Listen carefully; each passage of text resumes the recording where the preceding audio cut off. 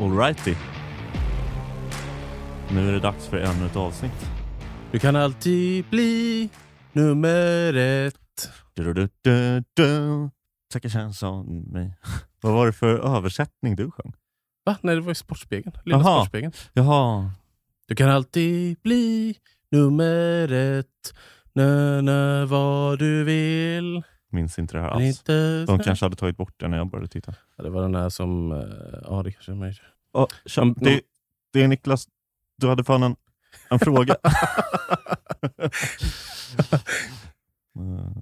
Det är kul att han har spelat så jävla länge i NHL nu. Att han... alltså, det här är ju så jävla länge sedan. Kommer du ihåg när han missade OS-finalen för att han var dopad? Ja. Fan vad det sög. När man fick se när han cyklade bara där mellan arenan och där, alltså med de där små jävla cyklarna de hade. Ja, just det. Jättesmå cyklar fick de till Sochi-OS. Det var inte Sochi väl? Jo, det var Sochi, ja. Just det. Ja, jag såg den matchen med en massa kanadiker också. Ja, det var en hemsk match. För det var verkligen alla Sveriges möjligheter att vinna den finalen försvann ju. Ja, så vi hade ju vunnit med Bäckström. Han var turneringens bästa spelare. Ja. Astmamedicin som alla norrmän liksom håller på med. Men också hela NHL använder ju den också. Det är, Vad ska vi prata om idag innan vi tappar alla lyssnare som inte här sitter vi och pratar gillar hockey. Ja, här sitter vi och pratar hockey igen. Men hej och välkomna till ett nytt avsnitt av Black Metal där vi ska prata om Paria. Paria, precis. Har du blivit en paria någon gång? Nej, har du det? Nej, det tror jag inte. Det hoppas jag inte. Vad handlar den här pjäsen om? Kanske vi ska säga. Jag har faktiskt skrivit en liten text där jag säger precis vad den handlar om. Ja, jättegärna. Och just det, förlåt att vi tjatar om det, men ge oss jättegärna en rating på Spotify eller iTunes eller hjälper oss. Eller Google Podcast, jag vet inte om man kan göra det där också, men testa. Ja, gör det där också. Gör det på... överallt. Ja, jag vet inte, vad finns det mer för några? Finns det någon sån jättegammal Beyond Pod, även någon sån jättegammal podcast? Radio Play. Ja. Testa överallt. Ja, precis. Acast har väl... Nej, de kanske inte har en app längre. Ja, det kanske de inte har. Play kan ni också rata. Ja, där kan ni säkert göra som 5. Produktionsbolaget och appen som hostar vår podcast. Vi kanske kan, jag vet inte om vi finns på Podme, men i så fall kanske vi kan få en 5 där också. Grymt. Alla poddappar du har, gå in, ge oss en rating så hamnar vi högt upp i listorna så blir vi superglada. Tack! Nu ska jag gå igenom vad den här pjäsen handlar om. Herr X är arkeolog. Herr Y är en svensk-amerikansk forskare som har stött på X av en slump och därefter randomly flyttat in hos honom. En liten så här konstig grej som hände i flera av Strindbergs pjäser vid den här tiden. Även fordringsägare har ju en sån plott. Men hur som helst, Herr X upptäcker på grund av att han är ett exempel på Strindbergs vid det här laget ganska uttjatade övermänniskoarketyp att herr Y har suttit i fängelse. Herr Y erkänner detta och berättar att brottet han begått då är att han en gång liksom tvingats av en ande att förfalska en växel typ. Herr X säger att han förstår och att det är lugnt. Han har nämligen vid ett tillfälle dödat en kille. Förvisso i sin ungdom. Förvisso av misstag. Ett slag mot halsen. Och förvisso en fattig person, vilket tydligen är mindre farligt. Men ändå, han har dödat en kille och kommit undan med det. Jag vet inte om ni har sett den här kvarteret Skatan-sketchen när de pratar om vad det värsta brottet de har gjort är. Och Johan Glans typ säger att nej, men ibland så tar man ju godis på Ica. Och någon annan säger, nej men jag har kört för fort. Och sen så kommer David Batra och säger, jag dödade en kille en gång. Nej, det var i Köpenhamn. Stod i kön till pölsemannen. Så blev det lite bråk. Exakt så är det här. också. Det är precis samma. Jag undrar om Johan Glans och David Batra inte har läst den här och typ tagit det härifrån. För det är verkligen exakt samma. Strindberg menade det nog inte som ett skämt, men det är roligt på precis samma sätt. Ja, för det är också väldigt kul att han, så förlåt, jag avbryter mitt i att du berättar, men han slår honom alltså då på halsen på sidan. Och sen blir han överraskad över att han dör utav det här slaget. Trots att han är jättegammal och skröplig. Den här personen han har slagit då i sin ungdom och dödat. Men sen så hotar han ju ändå här i och med att han kan slå honom på halsen också och döda honom. Så han vet ju att det är dödligt. Ja, för det som följer här i alla fall efter det här erkännandet är att det blir en maktkamp där X och Y liksom försöker använda sina respektive brott mot varandra på olika sätt.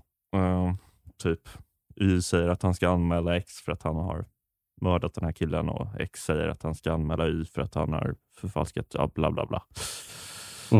De håller på och sådär, utpressar varandra och har sig. X vinner i slutändan eftersom han är ett exempel på Strindbergs vid det här laget ganska uttjatade övermänniskoarketyp. Ja, och han kan ju också se det på honom för, vad heter den här läkaren du pratade om för kanske 15 avsnitt sedan? Han som... En läkare jag pratade om för 15 avsnitt sedan. Ja, men han som... Dr. Mengele. Kanske. Den här italienska läkaren som menar att man ja, just det. Han som höll på med rasbiologi som Strindberg gillade. Att man då kunde se på människan för att vara en brottsling. För det är det han gör här.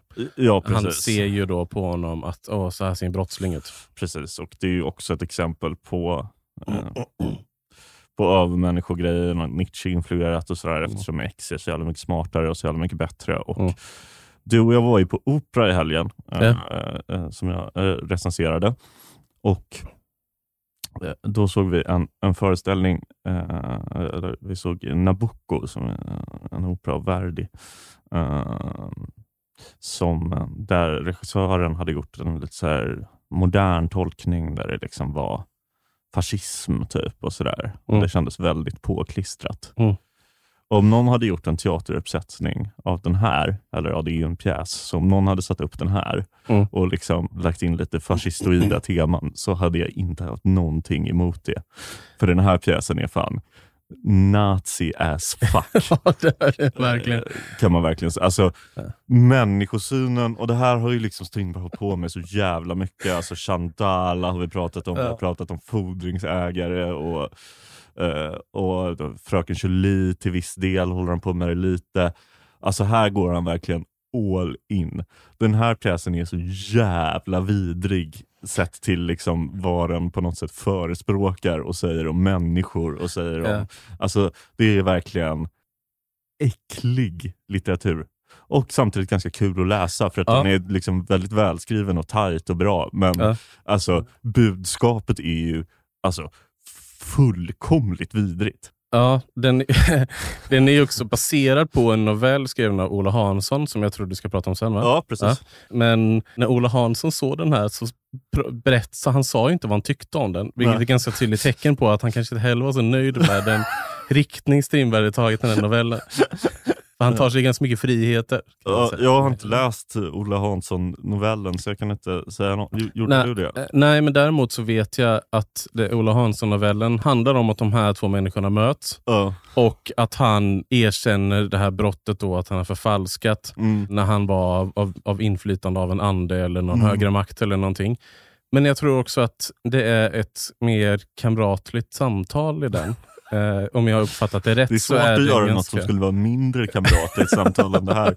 Men, alltså, att den är lite mer förlåtande kanske mellan de här två personerna, och mer handlar om att man inte ska döma någon som har gjort något så lättsamt som att bara förfalska en namnteckning en gång. Ja, det är inte budskapet till den här. Utan budskapet till den här är att vissa människor råkar vara födda starkare än andra.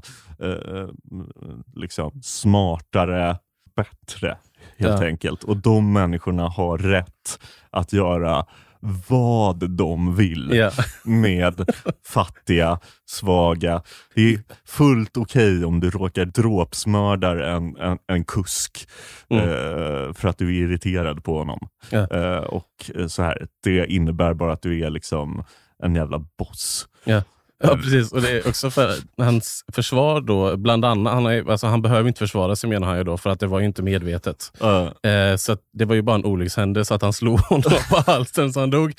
Men han menar ju också då att den här personen hade inga anhöriga, så det spelar liksom ingen roll om man gjorde någonting mot honom. För att det finns ingen som kunde sörja honom. Men för det första tror jag att han vet väl inte det. Nej. Han kan ju inte han känner väl inte den här kusken. Nej, precis. Det kan ju bara varit att de blev ledsna, undrar vad som har hänt och trodde att han bara ramlat ner och dött. Ja, alltså han menar ju bara så här, men det här var ett jävla fyllo, typ. Ett gammalt fyllo. Och eftersom han är ett gammalt fyllo så har han ingen familj och därför är jag värd med honom. Och jag gillar verkligen inte att göra så här idealistiska läsningar av verk liksom. Jag tycker inte man ska se till liksom döma ett verk efter om det är liksom politiskt nice eller inte.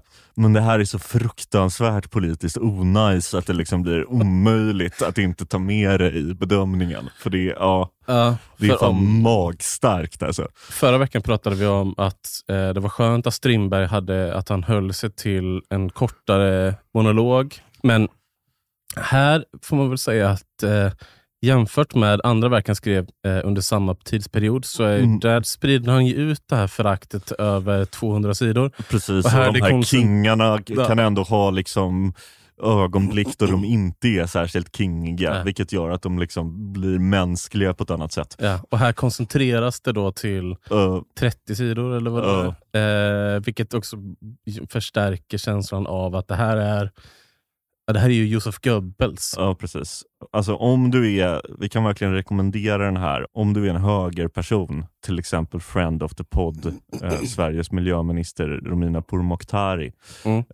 och hör det här, så kommer du älska den här pjäsen. För den handlar verkligen om att fattiga människor är dåliga. Lena Andersson älskar den här pjäsen. Richard Jomshof, det här är något för dig. Ja, precis. Jag hade älskat den här. Gud, ja.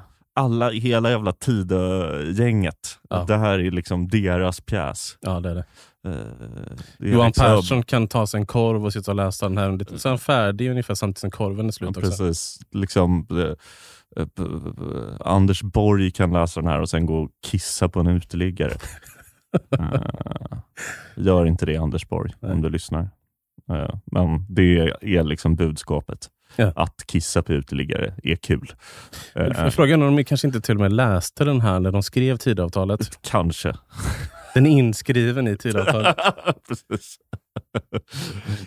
Men det har varit verkligen, nu är det väl för 2 veckor sedan, men den här debatten om Lena Anderssons text i SvD att om dina barn hungrar så är det ditt eget fel. Den här har ju exakt samma budskap. Ja. Det är verkligen precis samma människosyn. Så här, herr Y som har förfalskat en namnteckning, här lider av bristande vandel. Men det gör ju inte mannen som har mördat en som uteliggare. Har dödat en uteliggare. Nej. Eller inte ens en uteliggare, en kusk. Eller inte för att det skulle vara bättre att döda en uteliggare än en kusk. Nej. Men ni förstår. Eller det var inte så jag menade. Nej, men vi har väl sammanfattat den här ganska bra nu, eller? Nu ska jag prata lite om Ola Hansson. Ja, för jag tror inte vi behöver prata mer om den här pjäsen. Jag tror alla fattar. Ja, precis. Läs den inte, om de är inte där. Om du inte är nazist då. Ja, precis. Man kan ju läsa den annars också, för den är ganska kul och intressant. Ja, på ett sätt. Man får vara medveten om vad det är man läser. Ja, precis. Alltså man kanske inte ska sätta in den i undervisningen i skolan kanske. Nej. Men man vet ju inte vad Tidö-gänget kommer hitta på. Litteraturkanon. Ja, precis. Paria. Våge Strindberg. Ola Hansson i alla fall. Han var en svensk poet och författare som föddes 1860 i Skåne. Och precis som undertecknad så gick han på Katedralskolan i Lund, och precis som undertecknad så hade han också ett komplicerat förhållande till August Strindberg. Men mer om det om en stund. 1884 debuterade han med den föga originellt betitlade boken Dikter. Och under resten av 80-talet så kom han att kultivera en aura som den svenska litteraturens it-boy. Han var liksom 1880-talets Elis Byrå. Typ. Han hängde med alla. Benediktsson, Lundegård, danskar som Herman Bang och Georg Brandes och August Strindberg. Tillsammans med sin fru, den lika hippa författaren Laura Moore, flyttade han till var annars? Kan ni gissa vart de flyttade? Schweiz. Nej, Berran. De flyttade till Berlin. August tyckte att den här nya hipsterkompisen och fellow Nietzsche-entusiasten var riktigt cool. Jävlar vad han impades av den här snubben. Alltså. Han besökte parets hem i Berlin, men där hände då något. 2 litterära tuppar var en för mycket. De började bråka med varandra som fan. August drog och efter det så sa de aldrig ett ord till varandra igen. Hansson och Moore fortsatte leva Stig Larsson-liv tillsammans. De söp som svin. De söp så mycket att de liksom blev paranoida och hon fick läggas in på någon sorts sinnessjukhus. Oj. Så det var liksom så här. Alltså, var det bara alkohol då? Det kan inte vara det. Jag vet inte. Jag hittade bara info om alkohol. Men de söp som fan. Ja. Alltså så här, delirium mycket. Så de hade riktigt dåligt med pengar också, och precis som Stig Larsson då så bestämde de sig hux flux för att konvertera till katolicismen. Alltid ett säkert drag om man vill ha lite sådär svart sexighet över sig. På senare år förvandlades Hanssons ändå rätt coola vansinne, får man erkänna, till mindre coolt vansinne. Han blev rättshaverist. Under 1910-talet skrev han brev till en massa svenska kulturpersonligheter och myndigheter och sådär. Exempelvis ett till Esaias Tegnér den yngre, där han då krävde att han och hans fru skulle tilldelas Nobelpris.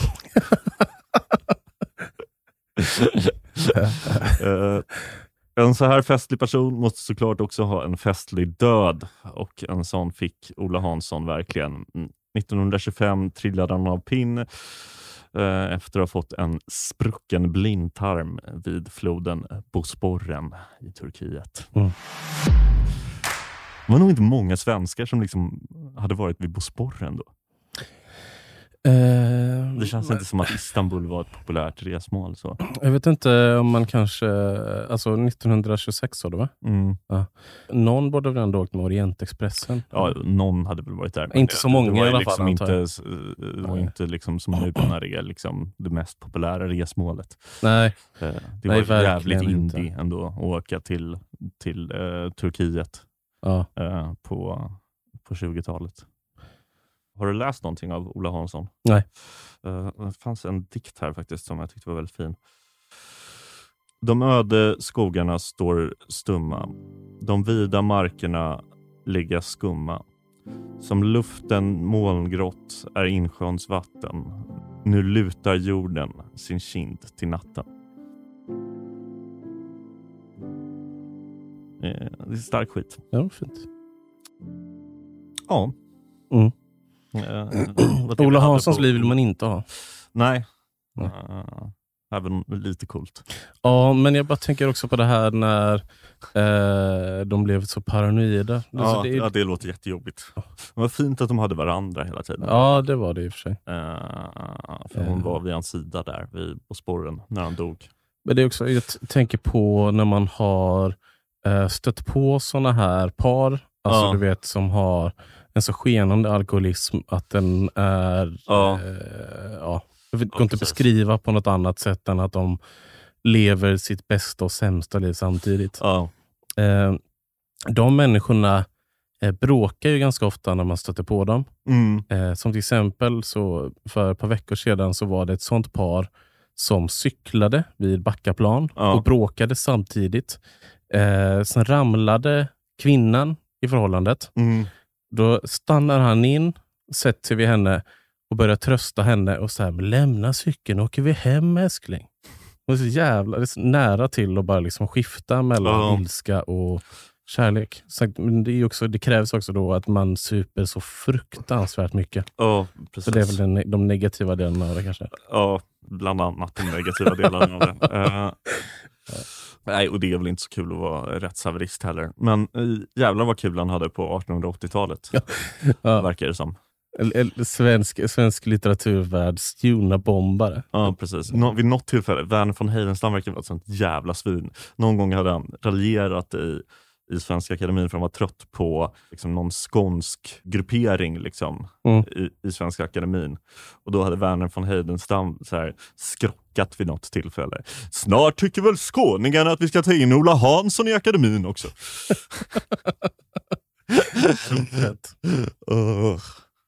Så jävla oknullig person, Verner von Heidenstam alltså. Ja, verkligen. Nationalpoeten. Waste of space, säger jag om Verner von Heidenstam. Vill du veta vad som hände den här dagen i tidningen? Jättegärna, vad hände? Den här spelades samma dag som Den starkare.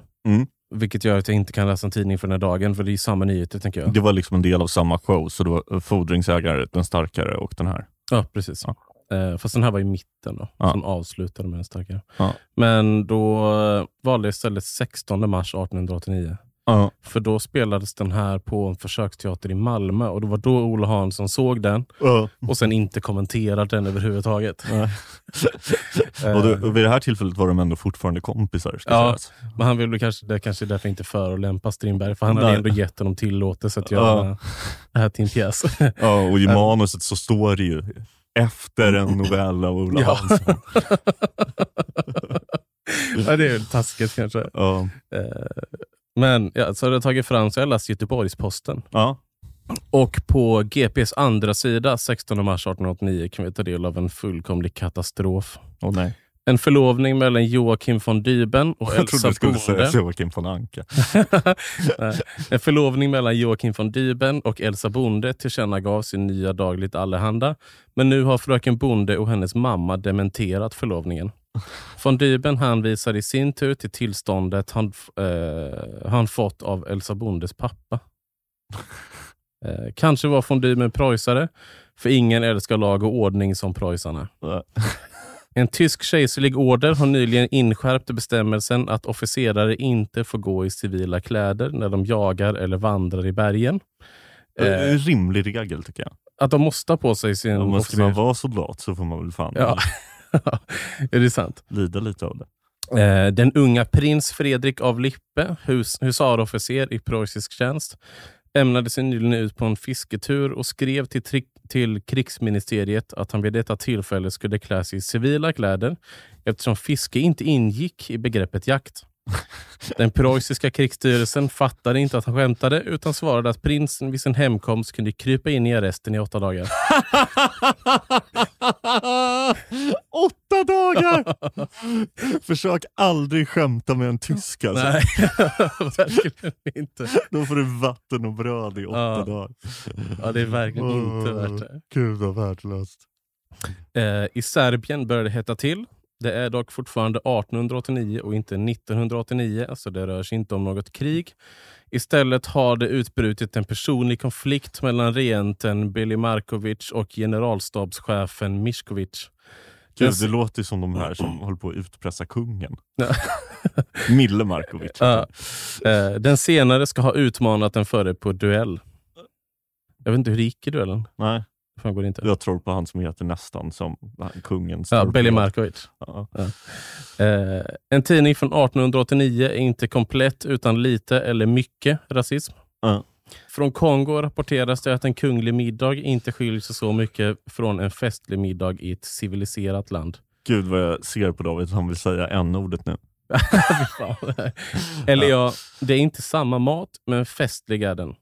De fick gasellkotletter, apstek, stuvad iguana, stekta krokodilägg, rökt elefantkött, gräshoppor, landkrabbor, maneter och slutligen kokt alligator och flodhäststek.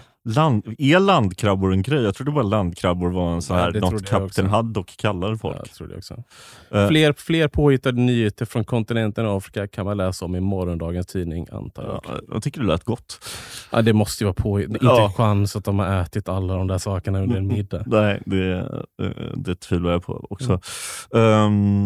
jag kommer att tänka på det att alltså, de som typ är officer eller de som är liksom soldater i preussiska armén nu och är typ 20, de kommer ju inte vara med i första världskriget. Ja.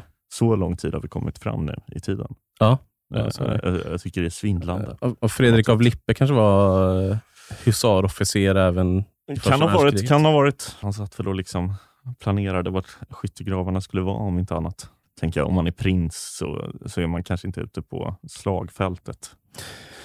Så. Eller det var ju Churchill i och för sig ett litet tag. Det här måste väl vara precis också innan eller det kanske är några år senare när tyskarna åker och kör sitt hemska, sjuka utrotningskrig i Kongo. Ja, det är rimligt. Fredrik av Lippe dog 1945. Han har med båda. Ja. Den jäveln. Dog han i krigsslut? Alltså han blev... Gift 1 står det här, jag vet inte varför. Han har 2 giftermål. Okej, det var konstigt i Wikipedia. Ja. 5 maj 1896 Köpenhamn med prinsessan Louise av Danmark. Ja. Äldsta dotter till... Så han var alltså... Kastar honom i arresten. Han är ingift släkt till svenska kungen då. Jaha, till den nuvarande svenska kungen. Ja. Ja, vad sjukt. Vad gjorde han under krigen? Det står inte. Gjorde han något hemskt? Det får väl att tänka att han kanske gjorde något hemskt. Det står inte på engelska Wikipedia heller. Jag måste kolla det. Ja. Det står ingenting. Hans familj har lyckats sudda ut. Ja, det är bra jobbat att ni... Men alltså, om någon skulle gå in i arkiven, tyska arkiven och ge oss information om vad han gjorde och när han använde senapsgas, så skulle vi gärna vilja veta det. Fredrik av Lippe alltså. En man som älskade vitsar och cyklon B. Nej, det var ganska... Men vill du höra lite recensioner? Ja. Av Paria. Det här har blivit ett speciellt avsnitt här. Hoppas att det gått att lyssna på det. Ja. Men det blir så när Strindberg skriver sådana här verk. Ja. Men recensioner då har jag den här gången tagit ut från den tryckta versionen, för det var som sagt recensionen av själva scenframträdandet fanns inte så mycket, och det var ju exakt samma recensioner som det var när just det. Jag pratade om den starkare i förra avsnittet. Alltså nu har jag tagit ut vad Arvid Axelsson skrev i Nya Dagligt Allehanda när den här släpptes i tryckt och otryckt 2 tror jag. Ja. 5 april 1890. Det första som frapperar betraktaren hos den naturalistiska dramatiken är att den föga, för att inte säga aldrig, ägnar sig åt att framställa vanliga människor utan bara undantagsfall. Den naturalistiska dramatiken behandlar fenomen, abnorma företeelser, helst brottslingar, mördare, idioter, förstörda och fördärvade varelser som är hemfallna åt vämjeliga sjukdomar eller åt lagens vedergällning.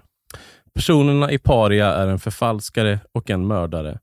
Hur man kommer närmare naturen genom att framställa dessa onaturligheter vet jag inte.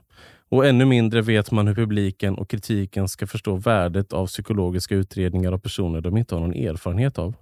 Den naturalistiska dramaturgen vill inskränka akternas antal. Istället för en levande dialog sätter man sålunda en torr dialog, ett kallblodigt resonemang om dramatiska saker. Det är givet att scenen förvandlad till föreläsning förlorat sin egendomliga prägel och den karaktär av omedelbarhet som utgör dess väsentligaste och vackraste egenskap.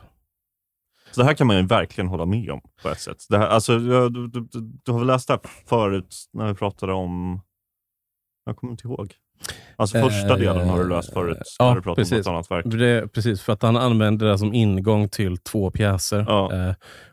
Är det fordringsägare? Ja, det kan vara fordringsägare. Ja. Jag kommer inte ihåg vad det är nu. Men det är ju väldigt sant på ett sätt. Alltså det här är ju liksom en relevant kritik ändå. Ja, när det gäller Paria så är den ju mycket relevantare än när man pratar om andra naturalistiska dramer han har skrivit.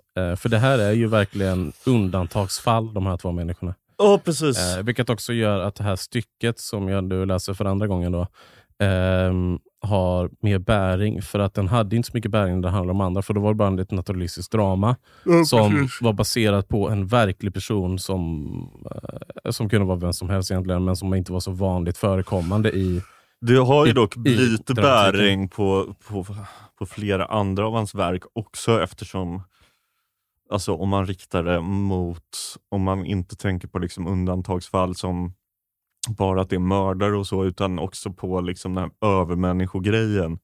För den är ju ändå med i väldigt många av Strindbergs pjäser från den här tiden.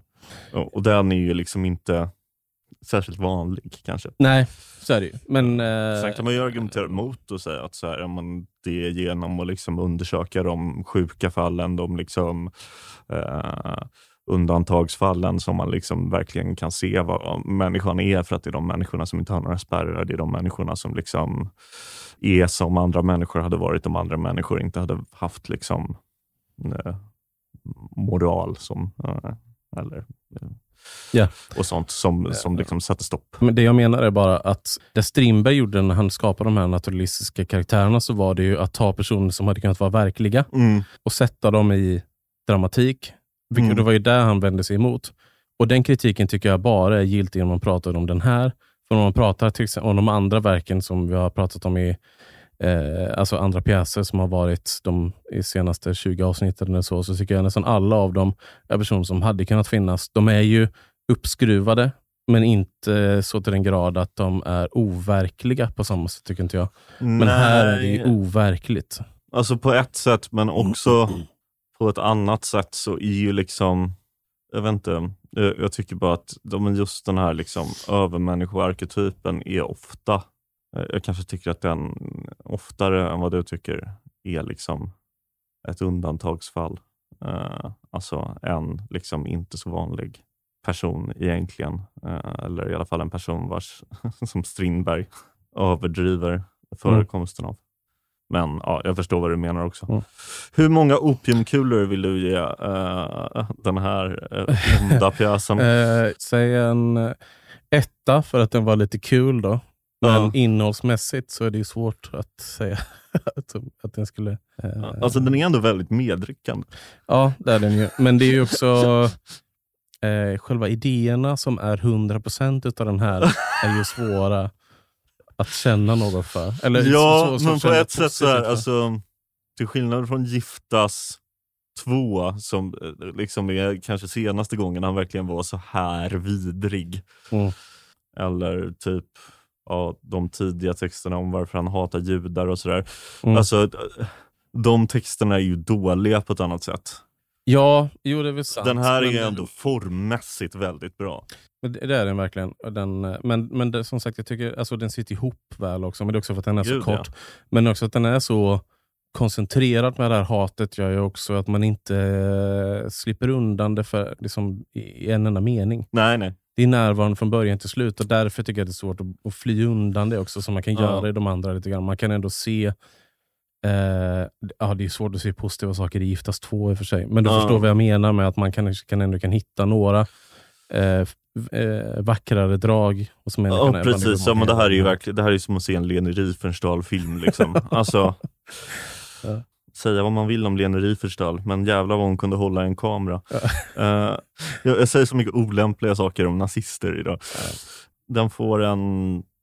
Alltså ge den en 2 om du tycker det. Det är inte så, jag förstår ju vad du menar. Jag är nästan bara... lite sugen på att göra en 3. Jaha, okej. Oj. Ja, det har jag svårt för. Där var det verkligen som att du sa nazist. Typ. Nej, verkligen inte. Jag vet ju vad du tycker. Men det var med bara att jag tyckte den var medryckande, men jag har svårt att se förbi att den är så vidrig hela tiden.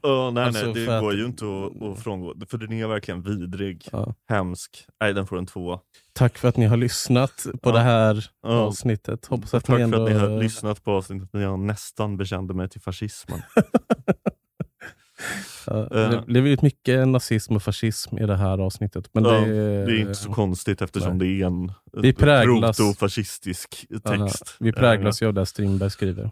Och vi utgår från det. Så att det avsnitt så här, jag vet inte. Det är också så här, jag kanske inte kollade så noga, men det känns verkligen som att Strindberg borde få mycket mer skit i nutid än vad han får för de här protofascistiska dragen. Alltså för han får jättemycket skit för kvinnohatet med rätta.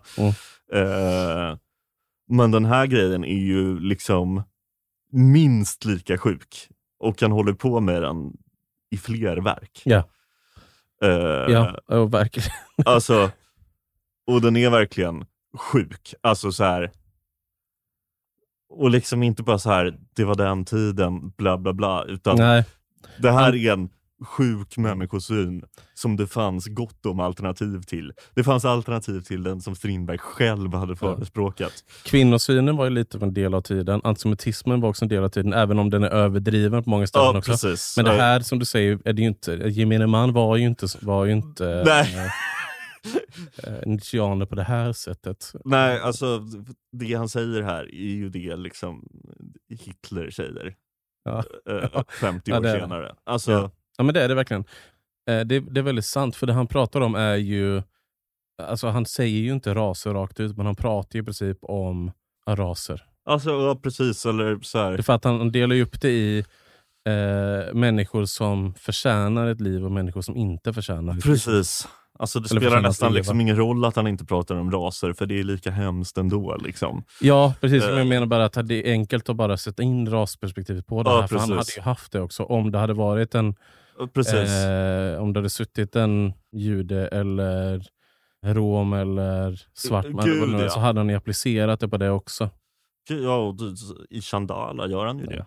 Alltså, där är ju liksom... Och nu pratar jag om det gamla rasperspektivet, vill jag bara säga. Inte hur jag använder ras, men hur man använder ras då. Ja, precis. Men i Chandala så gör han ju det också. Alltså, där skriver han ju jättemycket om att den här mannen är en smutsig rom och så vidare. Ja. Vi får alla vara väldigt, väldigt glada att Strindberg dog innan 1930. Alltså, för han hade... Det är inte en jävla fråga ens. Det är klart att han hade varit nazist. Det får vi säga att vi inte har läst den senare delen av Augusts författarskap, så han kanske ändrar sig lite. Men så här, om Hitler hade liksom dunsat ner på 1890-talet så hade ju Strindberg varit all fucking in. Ja, och det är inte ens en fråga liksom. Nej, han hade ju också antagligen applåderat när den här bondepartipolitiken 1939 gick ut och sa att jag är stolt antisemit. Ja, gud. Han har ju applåderat åt. Nej. Fuck Strindberg. Ses nästa vecka, Strindberg. Det gör vi. Tack för att ni har lyssnat. Hej då.